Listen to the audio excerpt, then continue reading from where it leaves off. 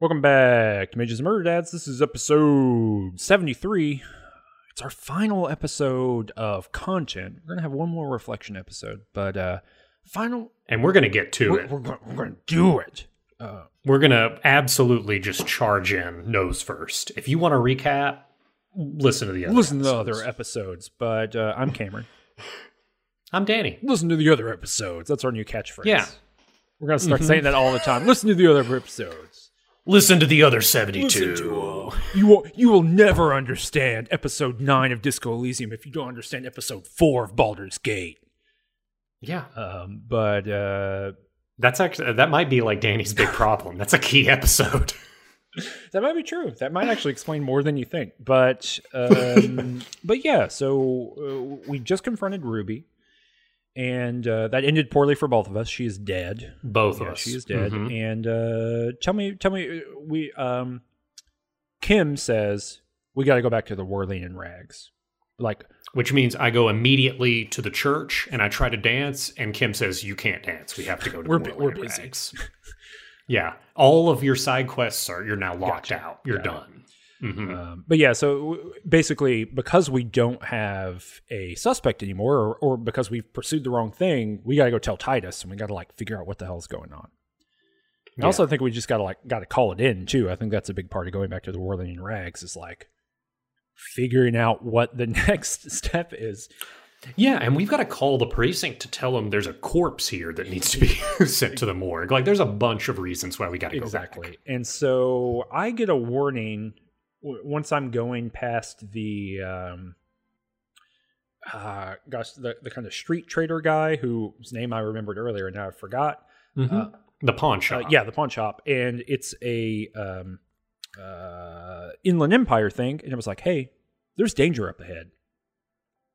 Again, kind of like before. And I was able to be like, hey, Kim, there's danger up ahead. And he's like, yeah, I can hear a commotion. Let's see what's going on. And so... Do you shift around your inventory after you get that warning? Oh, here's a little bit of info. That's a great question. Mm-hmm. She had a gun.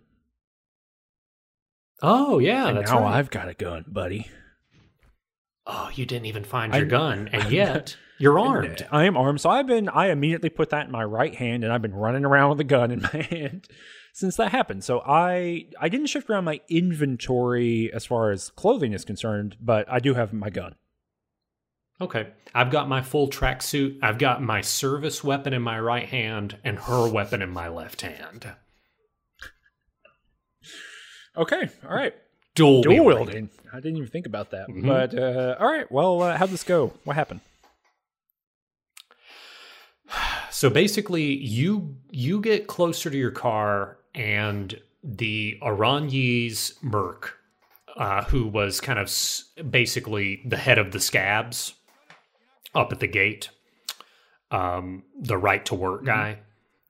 He's in his full ceramic armor, as is 2 other people. And my first thought was, oh my God, there are 3 of them total. We totally missed that.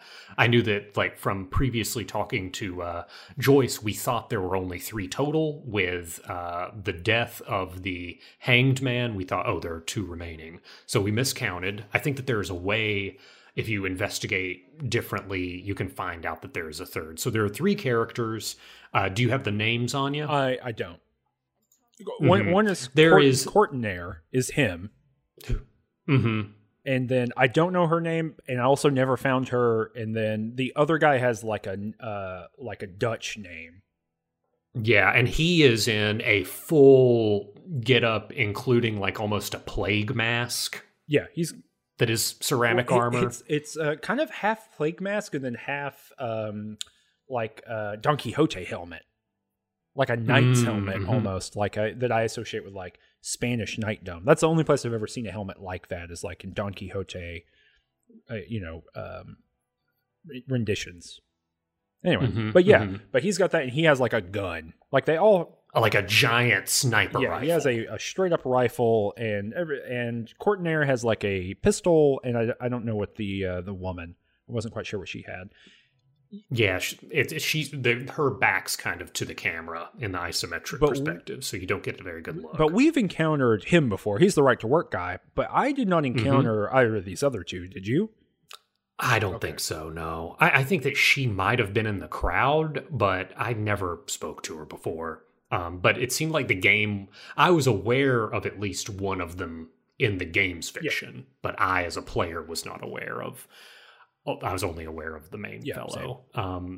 So I walk up there, there's immediately like words being exchanged between Titus's, Evart's lawyer, and the mercenaries. And the mercenaries are really angry, and they're basically confronting the Hardy Boys. Titus and the lawyer are saying, hey, you're drunk, you need to calm down. But they're here to get revenge for their fallen comrade, basically. This is the situation. Yeah, any talk about tribunal, even though that might be what this is like implicitly a military tribunal, it's clearly not. There's no like justice being done here, and there's not even an illusion of that, right? Like these people are drunk and they are ready to kill people, to do a revenge killing. Like that, like there is no even artifice at this point that it's anything other than that. Yeah, which, I mean, you do have to remember, the Hardy Boys took pains to stage the hanged man's corpse in a way that it was like on its surface, it would appear that they were responsible, and they kind of like bragged about it. They were the ones posing as if that was what occurred. Yeah, because their problem was not the mercenaries, as far as they knew, right? Their problem wasn't the mercenaries. Their problem was the RCM. They prepped their strategy to deal with you because you could not arrest all of them. They didn't prep their strategy for an extrajudicial murder gang.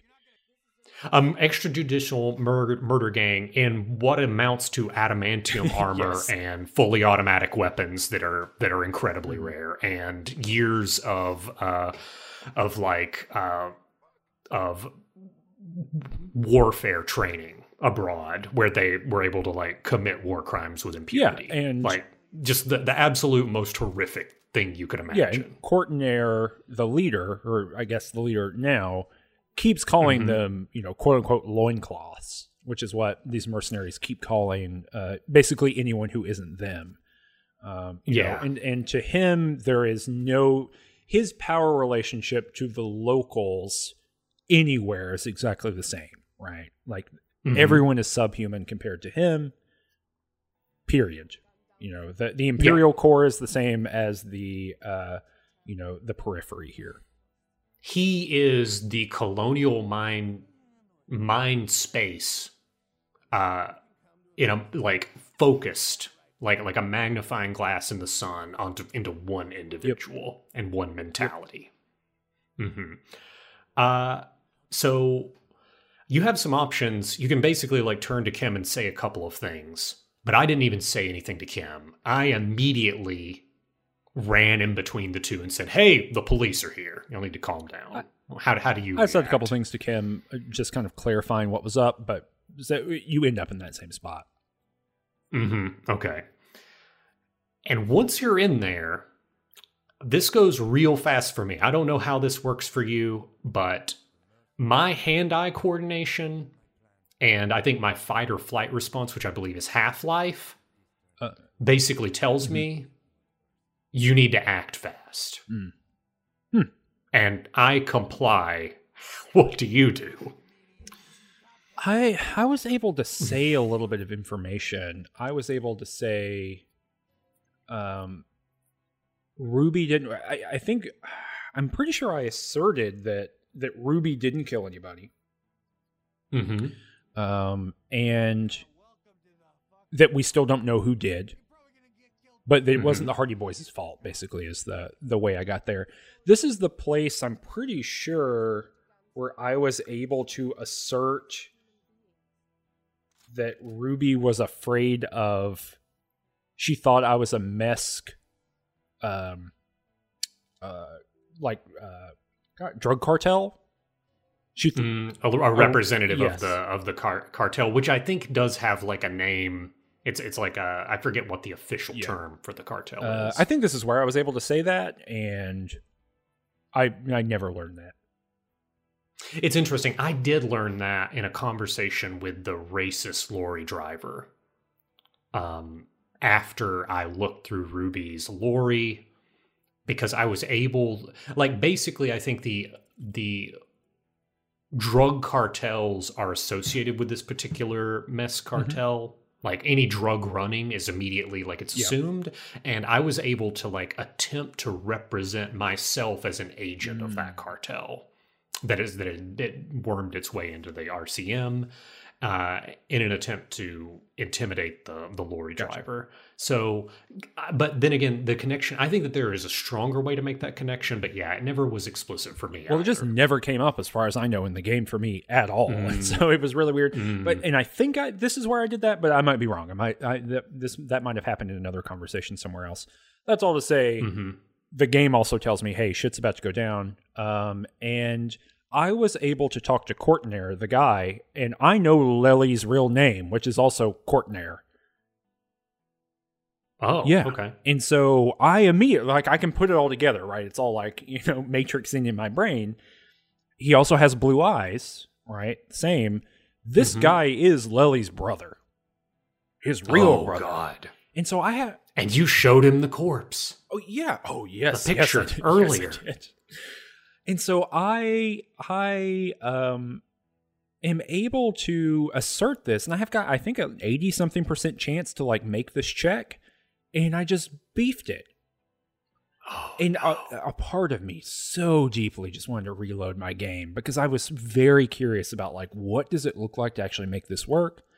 And then I thought, no, I really don't want to do that. I don't want to, like, optimally walk through this. And so I tried to do that, and then he tells the killer, the guy who's in the full body armor, to shoot.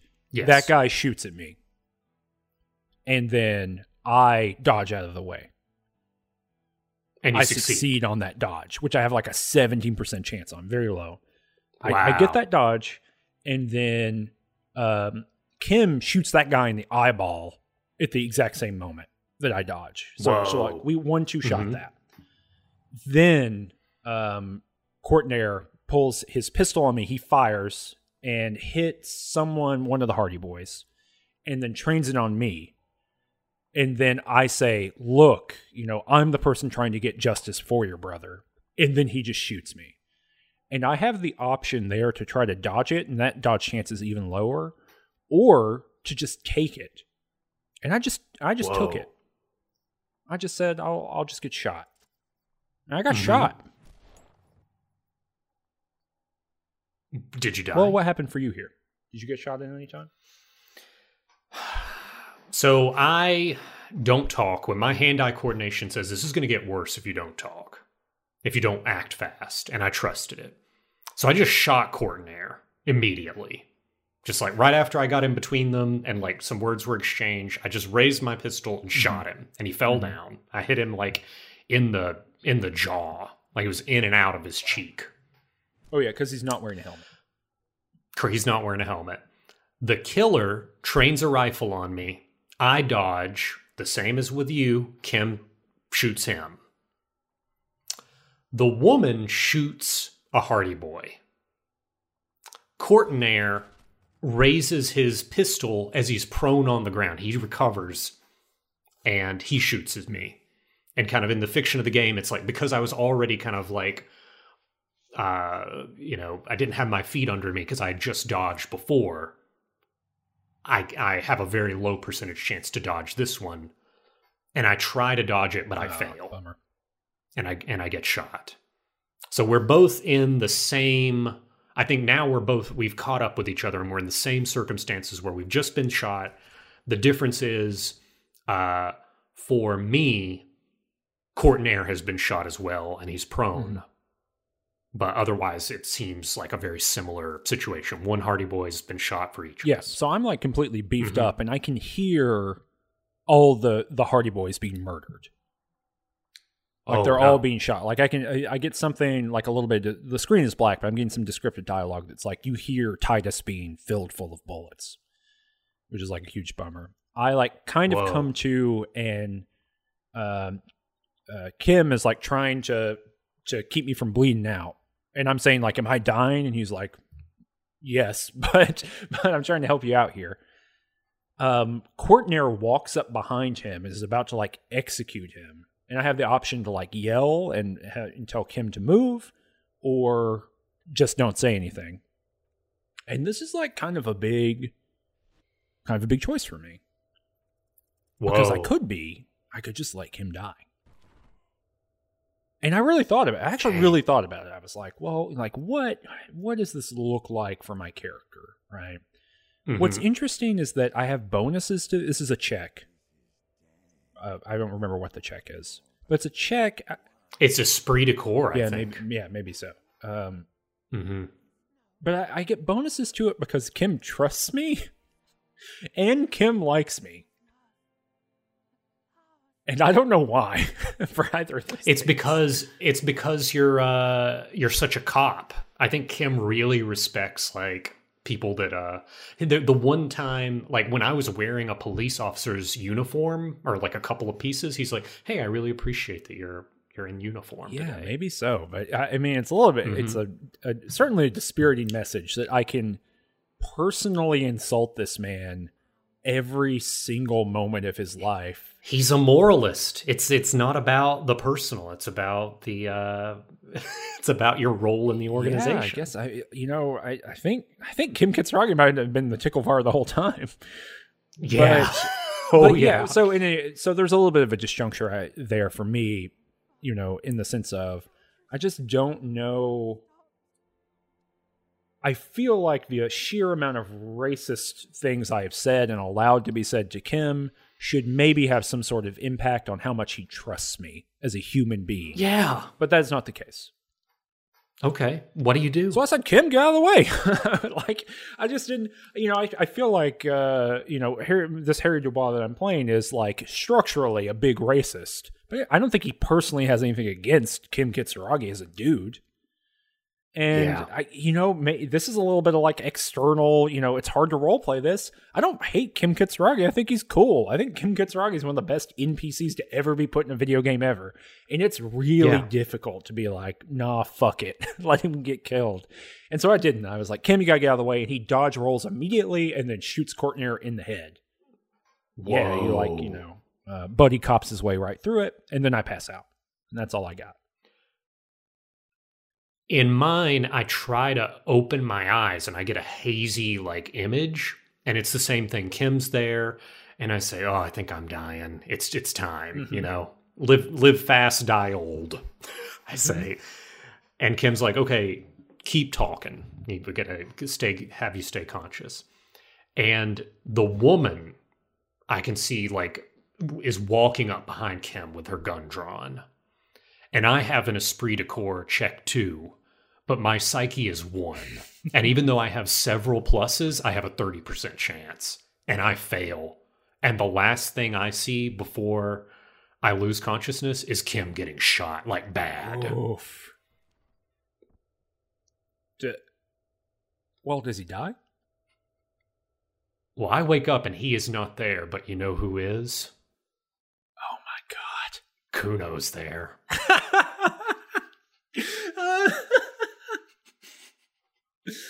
Oh, your best friend.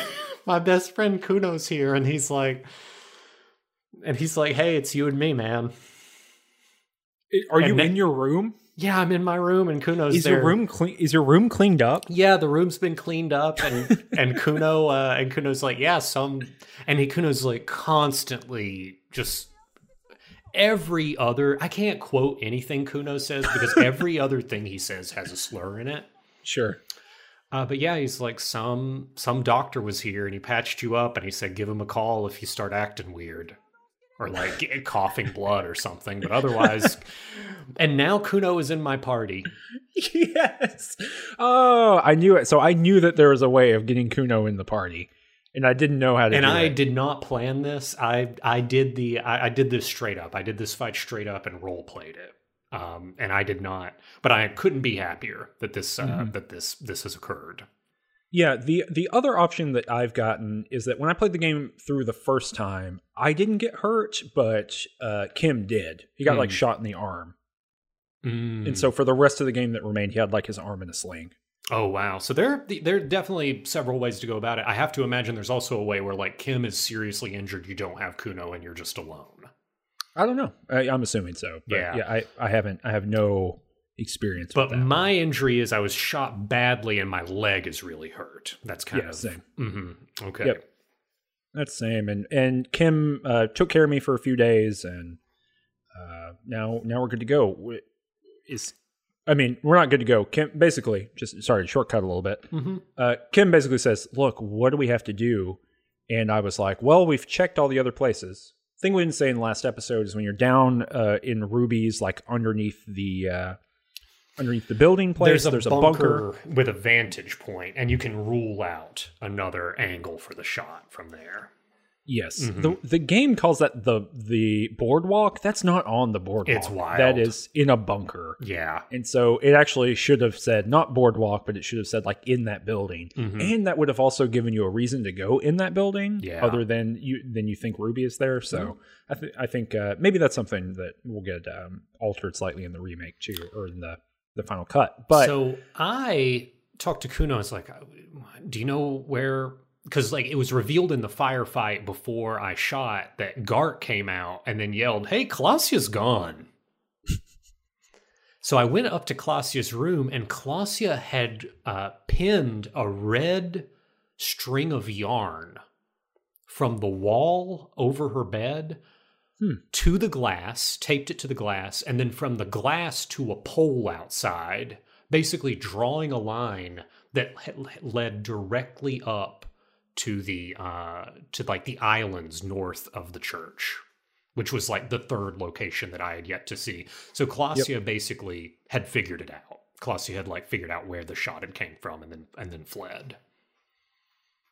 It's really funny that the game is like, look, if you cannot figure it out any other way. So I guess it's kind of interesting that you shouldn't even, if you're playing like quote unquote optimally, right? You shouldn't even bother with the visual calculus. No, stuff. you don't. You absolutely don't have to. You don't have to visit those two locations. I never did. Mm-hmm. Mm-hmm. Oh, that's interesting. You kind of saved it all for the end. So you've got that information and you just tell Kuno, hey, we got to go to these islands? Yeah. And Kuno's like, okay, I'll meet you there. I can't be seen with a cop like out in Martinez. So I go to Lillian, I get the boat, I attach my boombox to the front of the boat. Yeah, because Lillian is the woman whose fisherman husband died. She's the one with the sword. And she tells you earlier that she's tarring her boat and you can use it later when she's done. And now is later. Later is when you get to this plot point, not sometime. Yeah. So there's a little sequence. It's probably one of the more cinematic sequences of the game where you're in a boat and just for like a minute and a half, 2 minutes, you putter up, and mine had some like mournful music in the background because of my radio. Sad FM. And as the camera zooms out, Kuno is just waiting for me on the dock, and he has like this little dinghy that is like up at the island. He's just got his arms crossed. He's just waiting for me. That's very good. Yeah, if you do this with Kim is rowing the boat, and you're standing at the front of the boat, like George Washington. Yeah, but crossing the Delaware. And I will say too, because I totally forgot about that, and like using the boombox. And actually, I equipped my boombox as soon as I could, and then we listened to the boombox all the way to the boat ride. Mm-hmm. Like unrelated, I just thought that was important to get some thematically cool music going. Mm-hmm. But so it's just in my psyche, ready to go. But yeah, so we get to this island, and there's some fortifications. Yeah, it's an old, revolutionary fortification of some sort. There's really like just 3 screens here. There's inside. There's a fuel tank. I already had fuel that I confiscated from Cindy the Skull, who was I forgot to mention. Cindy the Skull did her big art statement right outside the Whirling in Rags. Yeah, we haven't really talked about Cindy the Skull. We also didn't talk about the 2 guys who were at the at at Kim's car. Yeah. I think these are just things, if you want to know about, you should play the game. They're Yeah. fun little side quests, but we didn't really schedule them in the thing. And there's actually a couple more things, too, in the game that we just haven't really talked about. We might visit them in the reflection episode. I don't think we will. I think if you're interested in these other side quests, you should explore. You should play the game yourself. I think. But anyways, I already had a tank of gas, so I didn't have to like go anywhere else. I just filled up the tank and was able to like actuate this blast door that had been closed. But if you want a tank, there is a spare tank, and it just so happens that spare tank is in a bunker with a perfect shot up to Classia's window. Oh, that's interesting. So I actually never found the third shooting site. Oh, really? Yeah, it's just to the kind of the east. Like if you go down to the bottom right of that room, you can exit it, and there's a little bunker and find the third shooting site. I did find, so you can find a bed, and there's all these magazines, and I was able to dig through those magazines, and I was able to find, I want to get the name right here.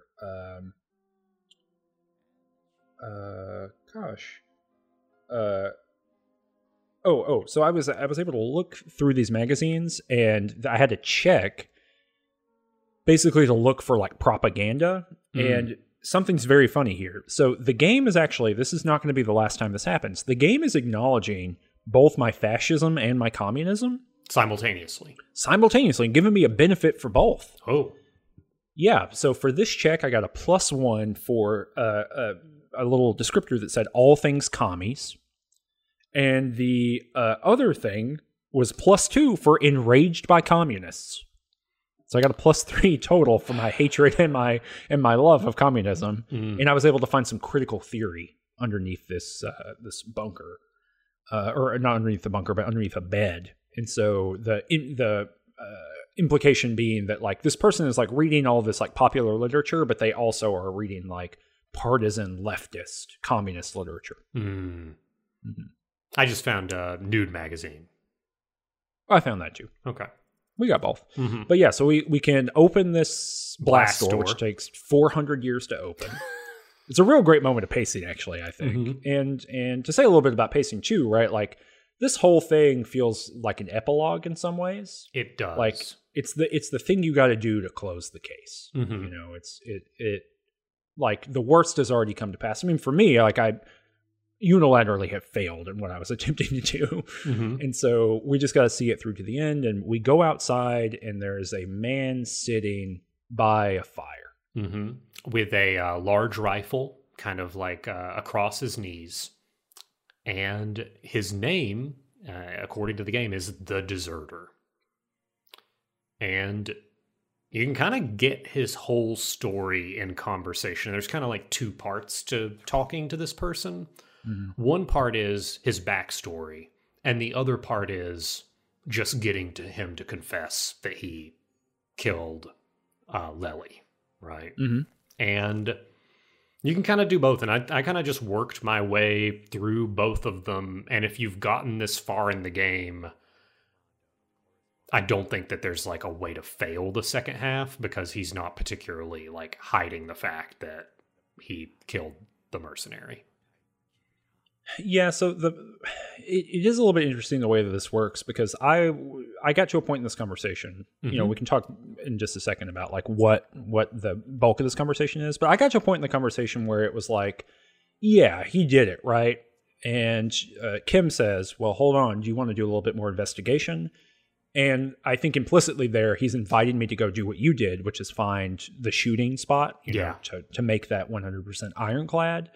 And I just kind of clicked around in the conversation a little bit more, and then got back to that point and just asserted that like the motivation overwhelmed the material circumstances. And so you don't really even have to get him to confess. I mean, he does repeatedly say that, you know, that he's been killing people. And I had I guess the closest to a confession I had was that I got him to unambiguously say that he shot the monster in the armor. And he's talking about Lely. And then between that and the gun and the location, or like the implicit location just here on these islands, I was able to make an arrest. So I don't think I made the best case I could have. We'll get to the backstory, but I started saying a couple things, and Kuno, who at this point in the game is like, when Kim would normally interject, Kuno does that. But it's all Kuno talking. For the most part, when you like consult with him, a lot of times he's like, I don't know, that's cop shit, dude. But there is one point where I try to make a case on him, and I start talking about the shoes, and I get off track, and Kuno's like, hey, come over here. And I consult with Kuno. And Kuno's like, hey, you need one more thing. So that's when I go over to the bunker and I get the thing. The real censure for me is the white bells, the flowers. Because ultimately, what I discover is that this man, he's basically the last communist. He has survived the revolution. In a moment of cowardice, he abandoned his post. He came back later, reaffirmed his faith for historical materialism, and has been living here on the island and in also various parts for my entire life, for Harry's life, 43 years. Yep. And he's just been living this this perpetual war and a never-ending war. And he actually surrenders to me as I come up to him. He says, "This is my, this is now my official surrender," or what have you. Yeah, his unconditional surrender. And but he's not. That wasn't necessarily for the murder. That was just for his part in the ongoing conflict, which he claims it will never be over because class war will never be over. Well, and I was able to be like, well, the communists signed a treaty. And he says, no, that is incorrect. The army signed a treaty.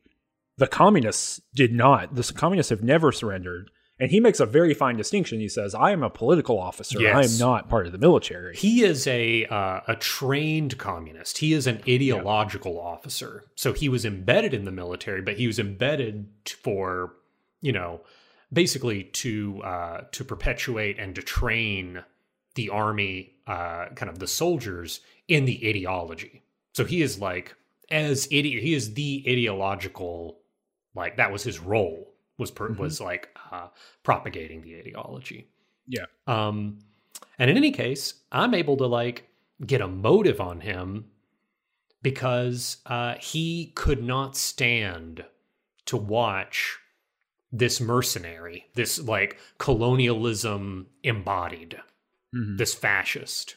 He could not stand to see this fascist enjoying himself. And he also, he basically he had this huge crush on Klaasje from afar. He would watch her through his telescopic lens, and he hated her for having sex with Lely. And he specifically wanted to aim the rifle in a way to blow his brains out onto her. And he kind of mourned and lamented the fact that he hit him in the mouth and that did not happen. I didn't get any of that. And after he shot him, and while she was mourning him on her balcony, looking down at his corpse, one evening he sneaked down and he put a Maybell on her patio. In a hopeless romantic gesture that recalled that hopeless romantic gesture from the revolutionary times. Huh. Yeah. I didn't get that either. Mm-hmm. And in any case, I also get him to admit to it, but it's a little bit more explicit because I had the location, I had the motive, I had all those other things. I got a couple other things that you might not have gotten. Okay. One is that I kept asserting my own communism, and he just kept calling me like a liberal idiot, basically. I said I didn't follow politics, and he called me a lumpen something or other. Yeah, he also called me that. But yeah, I kept saying, and I was like, well, we're working within the RCM to overturn it. And he was like, you cannot do that. He's like, ideological struggle is only possible, outside of this. So, I mean, he's a hardliner, right? And I think the game is positioning his hardlining as both tragic and also an impossible maneuver. Even he admits the time of opportunity for communism has come and gone. The material conditions are no longer right. It's over. Yeah, he says it's impossible. Mm-hmm. to ever do it again. I also think it's interesting. This actually isn't the last time this is going to come up, but he also has kind of the same blend of some of the fascism and communism that I do. Not to like horseshoe theory it or anything, but he's a misogynist. He's a misogynist, and he laments the decadent, like foreign influences of like contemporary music. He says, "Yeah, the fascists were right about that." Yeah, and so it's interesting that the evidence of fascism that I as a character, my character, that he can evidence is in misogyny and in hatred of, the internationalist influence, whatever that is, right? Mm-hmm. And his communism is the exact same kind of blend that my communism and fascism as a character is too. So there seems to be something being said by the developers here as well. I mean, for all of their, I think they are deeply suspicious of whatever the historical form of communism is.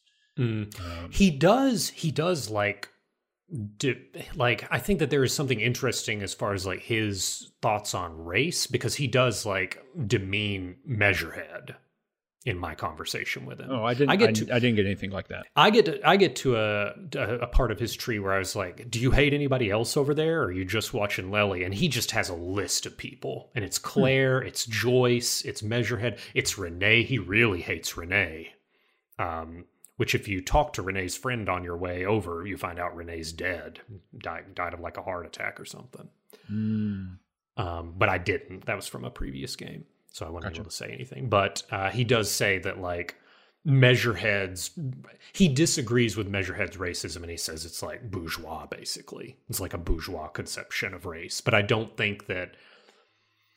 Yeah, like I think that his perspective is like, oh, it's all bullshit, so you don't even need to worry about it. I don't know. It was kind of bizarre. I think I'm picking up on what you're picking up too. Well, yeah. I mean, I think that I think the game is doing something really. I think the writing here is deeper maybe than it is in lots of other places, because there's a lot of nuance to it. Mm-hmm. And I think that in a general sense, the reason that so many people, including myself, reacted so positively to this game and continue to react so positively to this game is that Ruby, from the wall through Ruby, feels bad. Like, it just doesn't work, I don't think. From the Mercenary Tribunal through this, overwhelms whatever negative emotions you can have, because this all works so well, and it's so clearly the whole game is funneled toward making this happen, so much to the extent that the Ruby stuff feels even more annoying to me because it just doesn't feel like it has that same funneling to it. I feel like this game would feel better, like affectively, if you got to Ruby's compound and she just was not there. She has escaped. She's gone. There's no choices to make. There's no check to find it. You just find it. It's empty. It's like pure emptiness. There's nothing there. And faced with the absolute failure that is not being able to get your hands around this thing, you go back to the Whirling in Rags and you still got to deal with this tribunal, knowing that you can't resolve any of the other stuff. I think that would feel so much better. But on the flip side, God, how much worse the game would be if these things were flipped. Oh, it would be awful. That would not be good. But anyway, we can save some. Sorry, I'm getting into the reflective mode. Yeah. And we can save some of that. But so we have this conversation with this dude, and something else happens here. Yeah. So just a little callback here. I asked Morel, "Hey, what happens if I encounter a phasmid?" And he says, "Oh, well, you make sure you don't scare it. Matter of fact, I've got this this like pheromone that should prevent it from running away. It should attract the thing." And I said, "Boy, give me a double dose." And I just gave him my armpit, and he just doused me with the stuff. Just want to let you know that happened. Same. I succeed on a perception check, and I look over, and I'll be damned if that stick bug ain't there, and it's huge. It's gigantic, and Kuno's freaking out. Kuno's absolutely freaking out. The deserter doesn't see it at all. No. And I go up to it. And there are a couple options. I immediately look at the red check of the options. I don't even look at the other options. Mm-hmm. And the red check is an electrochemistry check, which is a physique check. It's a pink check. Mm-hmm. And I have a 97% chance on it because I've got like, hey, my physique's so high, but also it specifically references getting the double dose of the pheromone. Yep. So the red check is to approach the phasmid. I click it, fail, and it runs away.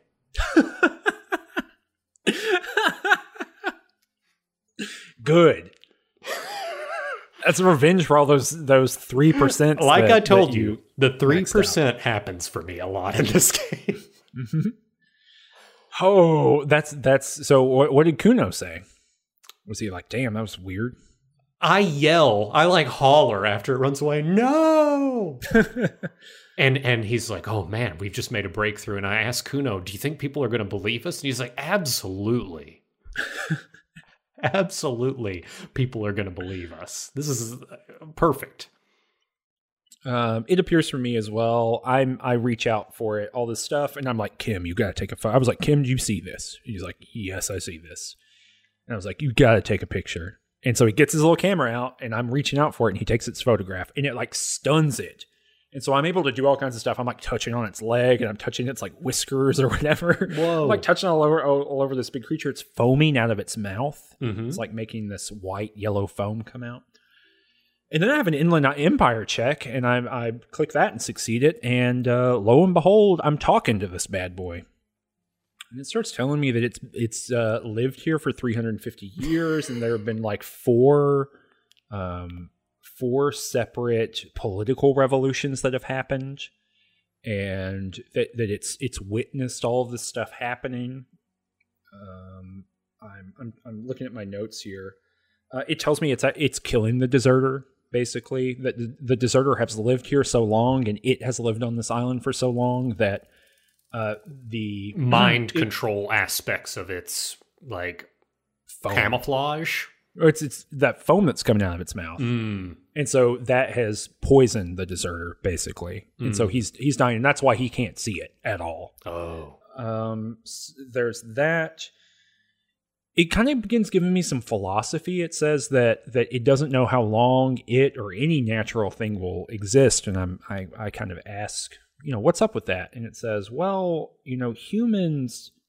they produce things that are unnatural. They produce humans produce a thing that are natural, but is destructive to other things in the world. And I'm like, well, what's that? And it's like, well, human thought proliferates and it creates its own stuff. Mm. And that stuff displaces other things. And so eventually, in the same way that it says, in the same way that when oxygen appeared on the planet and destroyed all the anaerobic bacteria, this annihilation of life forms or most anaerobic bacteria on the earth, the same thing is happening to the natural world with human thought. Humans exhale thought, and it kills everything. Displaces.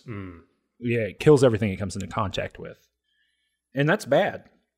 And I'm like, I'm apocalypse cop, and I was like, whoa, that's fucked up. And so, it also tells me that I can like.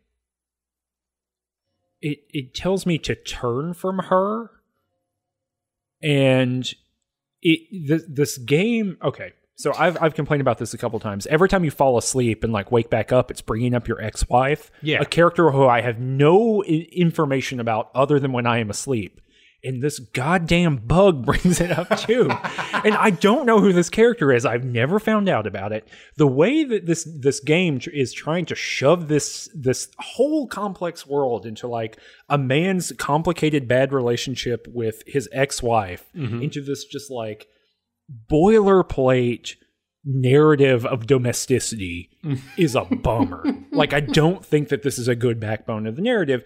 And if they wanted it to be more of a backbone, I think it needed to be higher up in the kind of schedule of stuff they cared about. Because it only is showing up in these weird moments, and I'm not pursuing it because it is not interesting. And my character is leaning into amnesia hard. All right, like no interest in the past. And so to have this show up with the bug is kind of a bummer.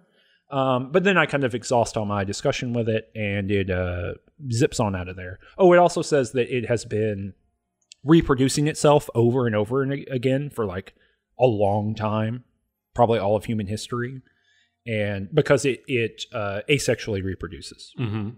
Yep, and that's it. So it runs away, and then this dude, the deserter, basically like becomes non-communicative. Yeah. I mean, the implication being that I mean, he actually told me earlier in the conversation that he had been vomiting blood, which is bad. But he seems to like lose the ability to think. There's something to do with this phasmid and what it was emitting that he is maybe addicted to, or it had replaced some of his like cognitive function, and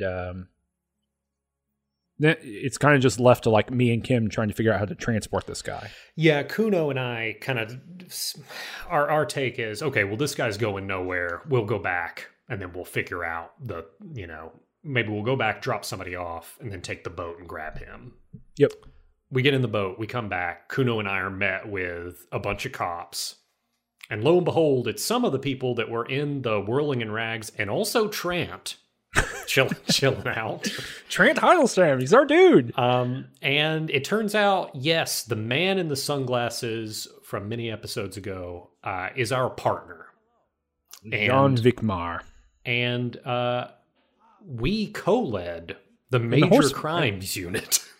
Yes, we were me and Jon Vikmar, and our like disciple is Judith Minot, who I called the horse-faced woman earlier. And I had the option to bring that up during this conversation, and I decided not to. I thought, no, that's a bad idea. And then it turns out Trant's has apparently been hired as a special consultant. Yes. In the most bizarre twist of this game, it turns out Trant, whose background he says is in technology and like culture, has been hired as a special consultant to assess my mental fitness. Well, kind of. That's what he's doing right now. Yeah. What he was actually part of our team before. So yes. our team was Jon Vikmar, Judith, Trant, who is a civilian like consultant contractor. He is a professor. Mm-hmm. And then some guy who just quit because of me. Yes, he's like a reporter. Mm-hmm. And he was our like other dude. Yeah, so we had like a crack team. We had The Wire team, and it all fell apart. Mm-hmm. And this is the end of the game. This is the last conversation we're going to have. Yeah, I'd like Trant specifically in his assessment of our like what we're up to and like what's happening with Harry Dubois. He's pulling on again his like psychological theories from Konigstein or whatever it is. Which is again a psychoanalysis. So the dude is like trying to use psychoanalysis to figure out like what we're up to. And for me, he gives a positive evaluation. He's like, yeah, this dude is like, he doesn't drink anymore because my Harry Dubois has had no alcohol this entire time. He doesn't drink. He doesn't use drugs. He is a good detective. He's been solving cases directly. So, it seems like he's in a good place now. Mm-hmm.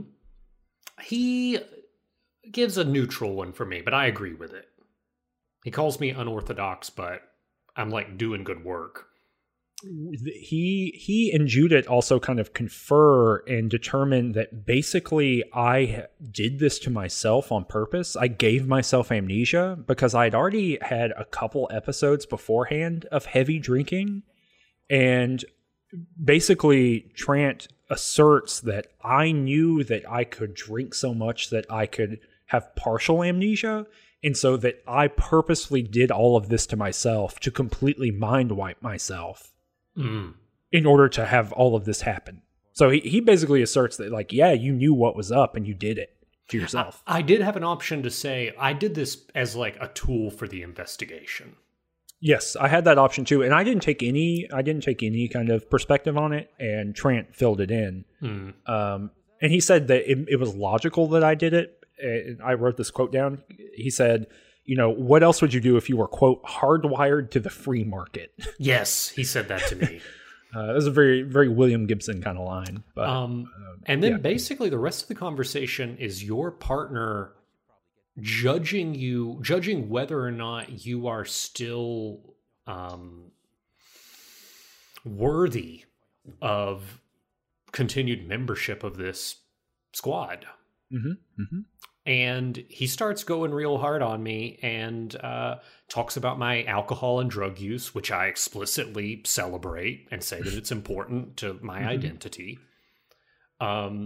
He says I made a huge mess of everything, and Kuno interjects in just an expletive and slur-filled tirade, talking about how I like showed all these mercenaries and how badass I am. Yeah. And he's just celebrating you? Yeah, he's calling you a cool guy? Yeah, he's like, this dude solved it all, and we solved a case. And he opens his mouth, and I have a chance to interrupt him, but I don't. And we just discovered a cryptid. We just discovered a giant bug. Yeah, so a similar thing happens, obviously, with Kim. Mm-hmm. Kim defends you, but without the slurs?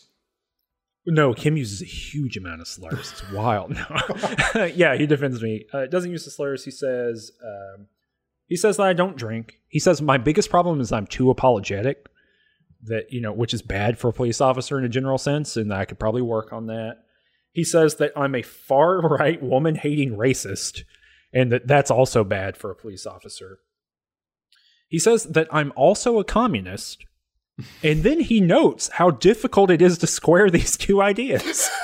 Okay. So the game itself is acknowledging how weird this is. He's like, I don't know how he squares these ideas in his head, but he is very vocal about both of these things. And, that's something to be aware of, I guess.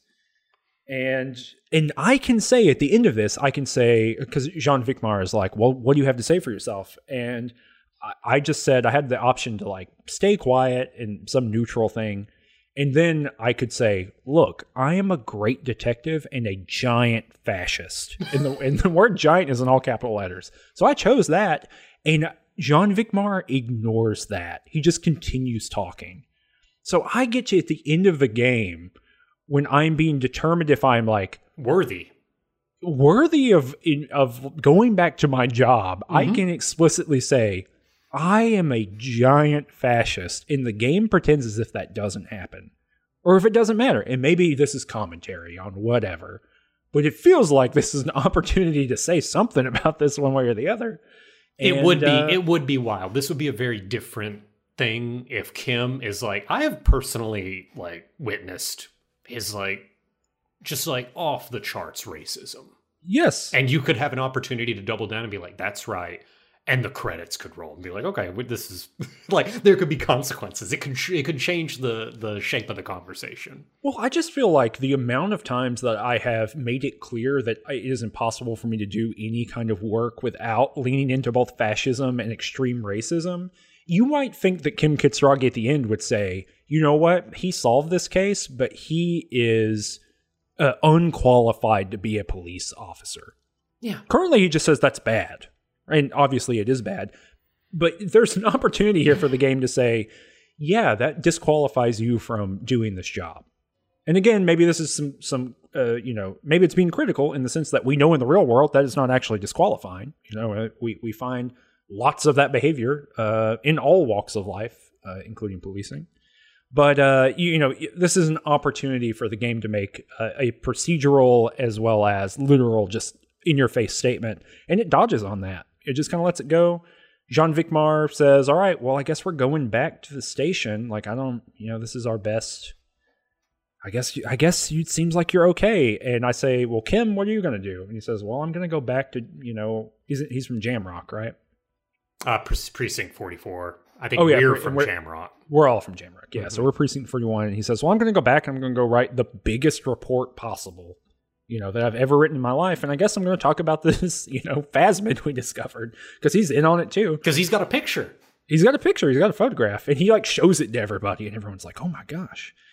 And I said, well, because this is where you have the option to like try to recruit Kim Kitsuragi to be your buddy. And in the previous time that I played, I did do that. I recruited him. Mm-hmm.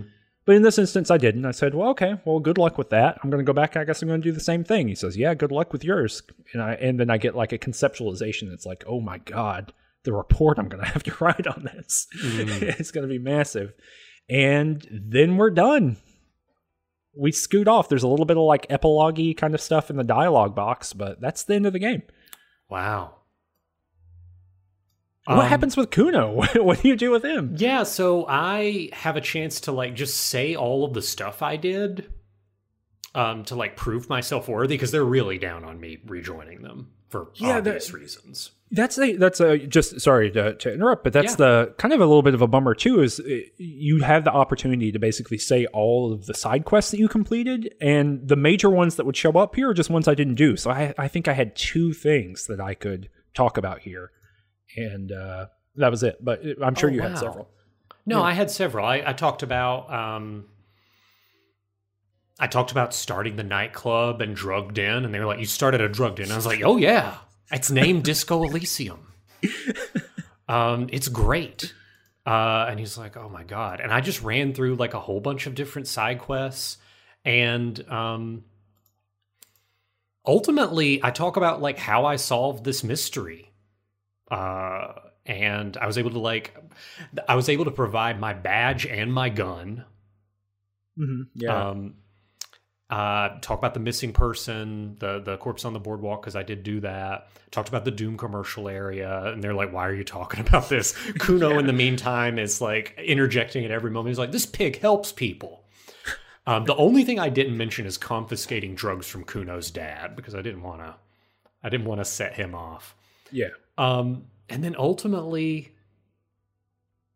they take me back. They say I'm too old and that I'm never going to change my ways. And there's just a moment where I say, no. I basically confront my partner and I tell him, look, you can try to get rid of me, but my reaction says this is a fight I can win. And I just tell Jean, I will win, Jean. I swear to God and to Revachol, I will win.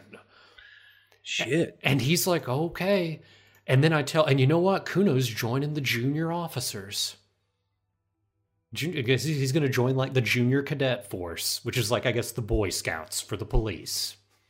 And they're like, he's not old enough. You have to be 15.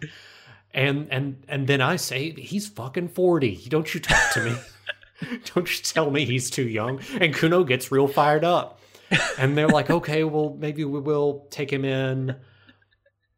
I guess that's what's going to happen. Weird.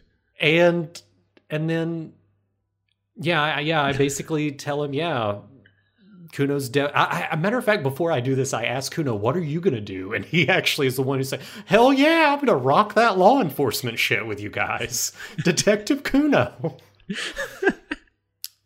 And that's when I tell him, he's definitely enrolling. And I think the only way I was able to like really convince them is I told him, he did a great job on the island. Mm-hmm. And I also have the opportunity to be like, his dad's in a coma and his only friend is gone. But I don't even think I have to exercise that option. Like Trant has my back and he's like, we can enroll him a year earlier. And he says he's 14. And Jean just surrenders and rolls over. And then I say, let's go. And it's over. God. That's a bad ending. I mean, not bad in quality, but just like thinking about the shape of that world. It's pretty depressing. No, it is depressing in that I have played just, other than not masturbating in the street, I have just exercised every instinct, every like knee-jerk instinct. I am just like out in the world. Just a complete raw nerve. No inhibition whatsoever. And I just steamroll this group of people deeply concerned about my behavior, drug use, and outright crime. Yeah, you're doing crime. Yeah. And enabling future crime. Yeah. Whew.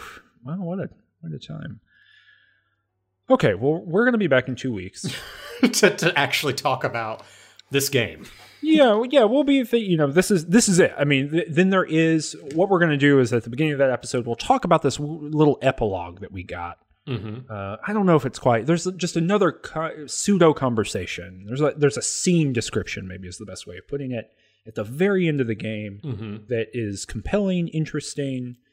There's a setup for a sequel that's kind of related to that, but not really. Kim told me, he says, well, he says after the tribunal, the Union, the harbor is boarded up, and there's going to be an explosion here in the sense of something's got to give, between the RCM, between the Union, between Wild Pines, something's going to happen here.